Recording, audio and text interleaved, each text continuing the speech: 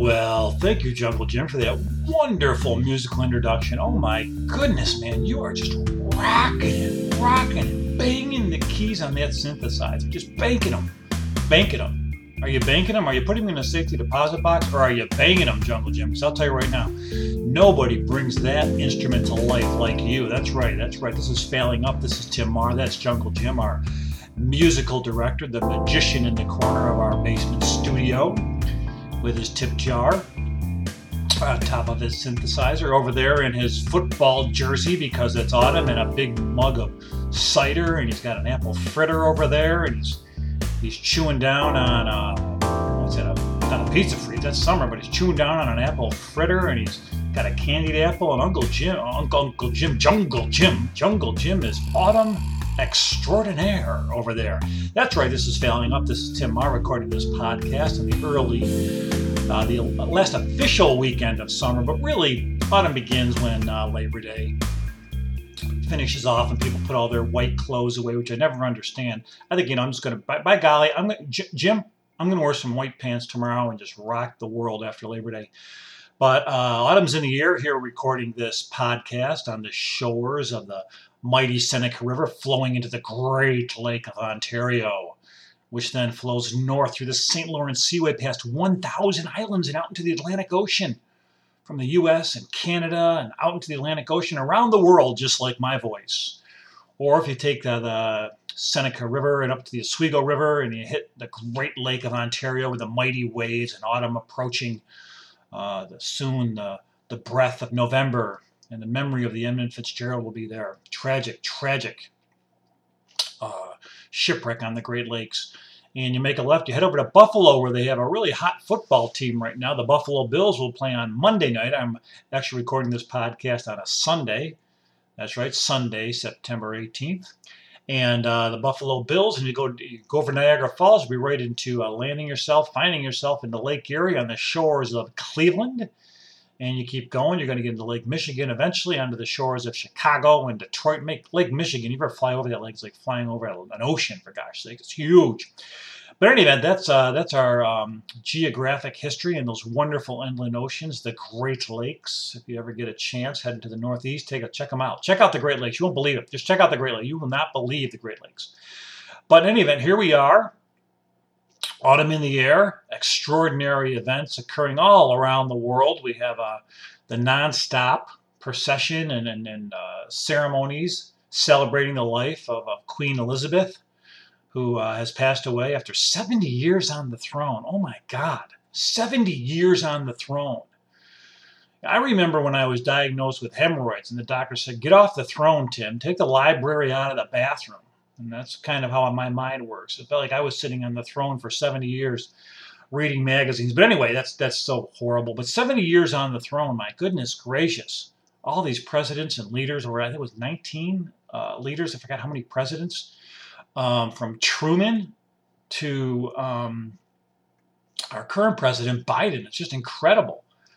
The only monarch that many of us, most people, over 90% of the people have had in their lifetime. So it's really, a huge loss, a historical moment, but that's extraordinary people, and the events and the celebration and the ceremony. Ceremony plays a role. Ceremony allows individuals not only to mourn, but allows individuals to realize that things are, pomp and circumstance, that things are moving forward. Sometimes they also cover up some of the activities, behind ceremony.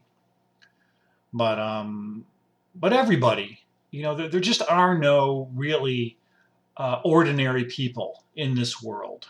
Those that go without ceremony, or those that go into paupers' fields, or those whose lives many of us never realize what they did in their lifetime. But there are everybody, it's the old song, everybody is beautiful in their own way, but there are no ordinary people.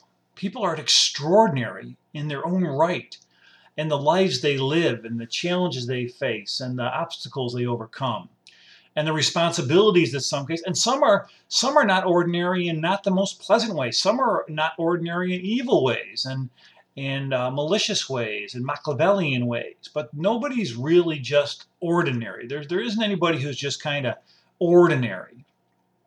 And I mean, there are the heroes and the parents that we sometimes hear about who raise families with multiple jobs and make sure that their children are fed. And there are those that take in the homeless. Those are the people that I'm in awe of, and people who have saved lives through their volunteerism or overcoming addictions.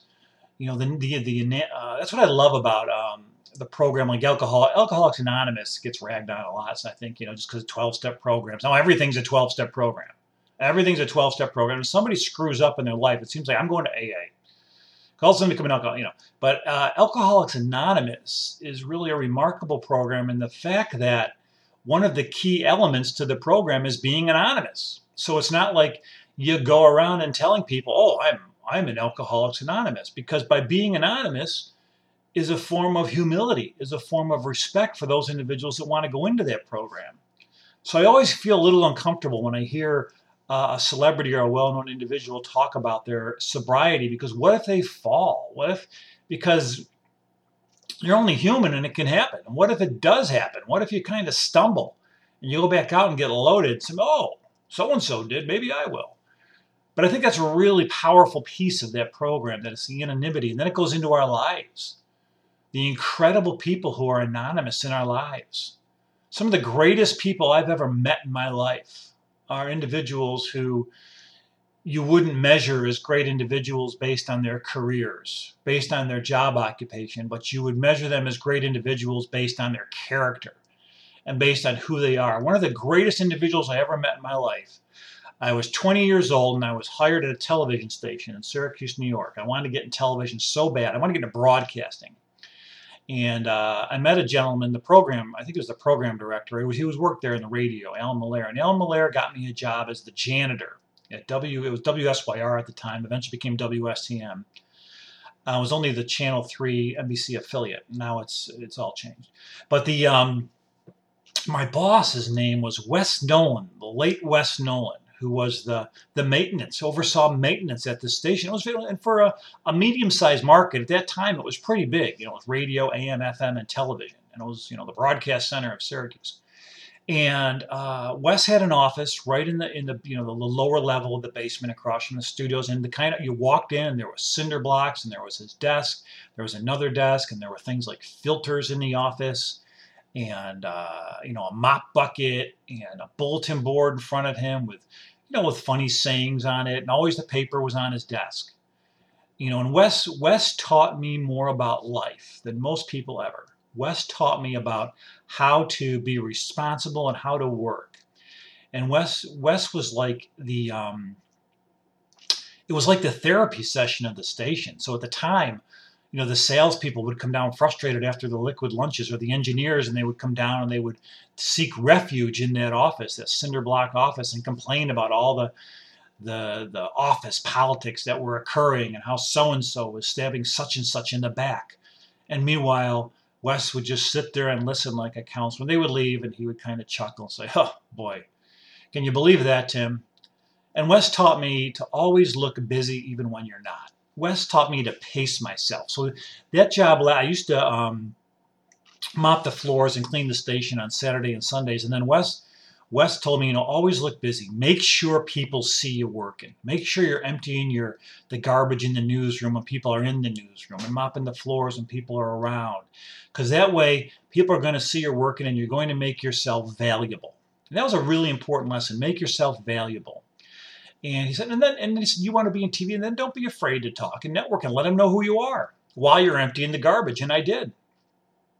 That led into my summer job with Wes, cutting the grass and doing the flowers. And at the time, the general manager of the station, Curly Vadabon Kerr, who was really tight with the Newhouses, loved his flowers. The leading up to the entrance of the station, there were geraniums and petunias, depending on the year.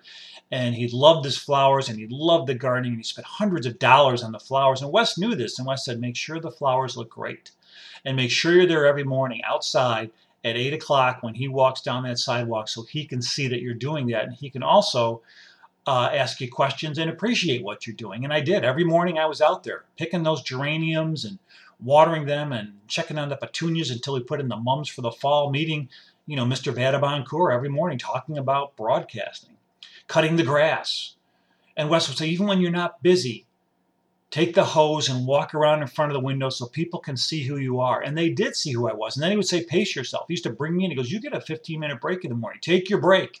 Come in and take your break. And every morning I would show up there at about 7:30, and Wes would have the newspaper out. He would have the regular section newspaper and have the sports section on my desk.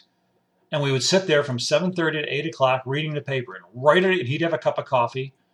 And I think I'd have like a glass of milk or something. And right at 8 o'clock, boom, papers went down. And he said, what you going to do today? And we go out and we do, I go do my thing. He'd call me in at 10:15, make sure I took a break, sit down, finish our sections of the paper. And he said, I'll see you at lunch. And I went in at 12 to 12:30, and we talked about the morning. And he took the sports section and I took the rest of the paper. We talked about the news and the station, and people would come in. And the day ended at 4 o'clock. And then, but Wes taught me about people, and he taught me as people went down into that room. And he was just the greatest individual I had ever met in my life. And no ordinary man. He loved baseball. And he would just kind of chuckle at some of the behavior that was happening. It seemed so important at the time, but he realized it really wasn't that important. He knew what was important was his family and the fact, and he taught me that work-life balance, way, way, way back then. And I think of other individuals like that who you meet in life. When I get a flat tire on the road of my bike the other day, and this woman pulls over, turns her car around, puts my bike on, says, "Oh, fellow bicycler, I got to get you home." Extraordinary people, people who take their lunch money and give it to somebody, or people who volunteer and don't talk about it. People who volunteer don't talk about it. Or the friend who calls you up out of nowhere. Or those that work in, fields we don't know. In the military. All these extraordinary unsung heroes that we don't even know who they are, but we take for granted. Wake up in the morning and take for granted. Not celebrities. Not individuals that the press makes famous or others make famous for the sake of being famous. And some of individuals, who are famous, they don't ask to be famous. People, I always get it because people always complain about, athletes, those arrogant athletes. Well, those arrogant athletes they're not born arrogant athletes. They're created as a result of what they're given, they have athletic talent, and they're coddled. Because they provide something for somebody else. And as they go up the ladder and they become better and better and more elite through extreme hard work, they are benefiting others. So if they get to the professional ranks, or they even get to the college ranks, they win scholarships to colleges for, let's just say basketball and football, we'll stay with men athletes. They're making that university millions of dollars, and they're making those head coaches millionaires. So they're, and they're being pampered. So they're conditioned in a certain way. And then if they're fortunate enough to make it to a professional sport where they're receiving these huge contracts, first of all, their time limit is very short in their career. Secondly, they worked very hard to get there and did make sacrifices. And thirdly, if there's an athlete making $30 million, you can guarantee the owner is making $100 million. And the second that athlete is worth no more, they're gone. And they put up with all the pressures of that. But they're put in that place. The individuals, we're the ones who revere them. We're the ones who put them on pedestals. We're the ones who do all that. Now, I love sports, and I really appreciate the excellence of athletics, but don't rag on these people, and don't forget the excellence of female athletics. But don't forget the person who's mopping the locker room, who probably and most likely many of these athletes take solace in sitting down and talking to, because that individual has a real thumbprint on what's going on, and they're real. They're not catering. They're like the real deal. I think of firefighters and the brotherhood of firefighters, and why they're so close is because they understand what's going on. I've been around celebrities for many, many years in entertainment, in politics. I've been in the movie studios. I've been with meetings with the top dogs, actors and writers like Aaron Sorkin, and politicians I met like Joe Biden, and dining at the University Club in Washington and the UN cafeteria with the diplomats up there. And I would rather be at a diner. I always rather find myself at a diner, because at a diner, when you're sitting down there talking to people, they're just real and they're extraordinary. When you see somebody, paying $10 for breakfast and talking about their car, or the fact that their kid is doing something, or the fact that their kid's in the hospital. Just extraordinary individuals who make sacrifices and don't talk about it. So there are no ordinary people. Nobody's the same. Nobody's just ordinary. And who's to measure what ordinary is as opposed to extraordinary? Who says what extraordinary is when we talk about individuals? Who's to say, oh, you're extraordinary? Well, why are you extraordinary? Are you extraordinary because you had opportunities?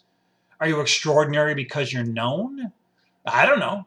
I think everybody, again, in their own, I think mothers and fathers and aunts and uncles and guardians are just extraordinary. I think individuals who show up to wakes and funerals to show the family they care are extraordinary. I think when somebody's sitting at a table by themselves at a staff meeting at work, and instead of sitting with the cool crowd because you want to suck up to them, you sit with that individual. That's extraordinary. I think that's kind of stuff.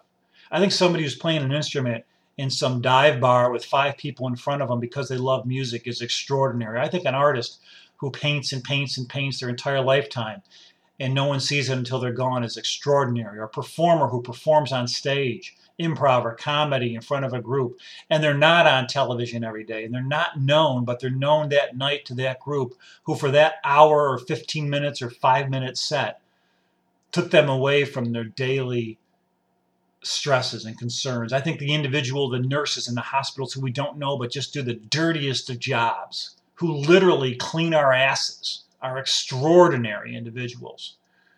Or those that risk their lives to save someone they don't even know. Extraordinary.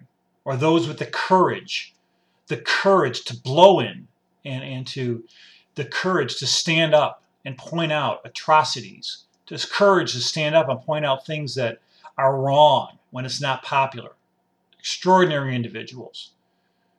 The individual that makes you feel important when you're checking out at the grocery store is an extraordinary individual because they make you feel like you're the only person in the store.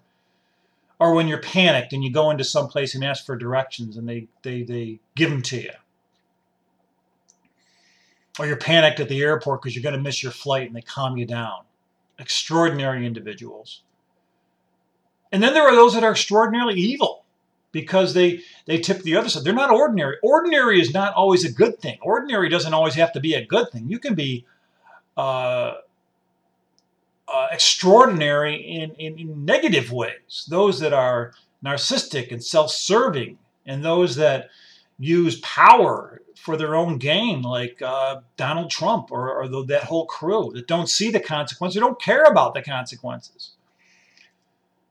But nobody is ordinary. There's no cookie cutter. There's no ordinary. And the only individuals that set this, you have to wonder who's setting the standard for ordinary. And maybe it's really that there are less ordinary people in this world, less ordinary people, and the majority are what some would consider extraordinary, which then makes the extraordinary, when I talk about those that are self-absorbed, maybe it makes them a little less extraordinary, and the extraordinary people are those that are getting through life day by day, and that is an extraordinary feat by extraordinary individuals. I hear you, Jungle Jim, you're extraordinary. Anybody who can sit in that corner, play that synthesizer, suck on a cider for all of this time, stay quiet, wear that football jersey, crunch on an apple, celebrate fall, and I think you're going to be raking leaves in a month. Jungle Jim, Tim Marr, failing up. Bye-bye.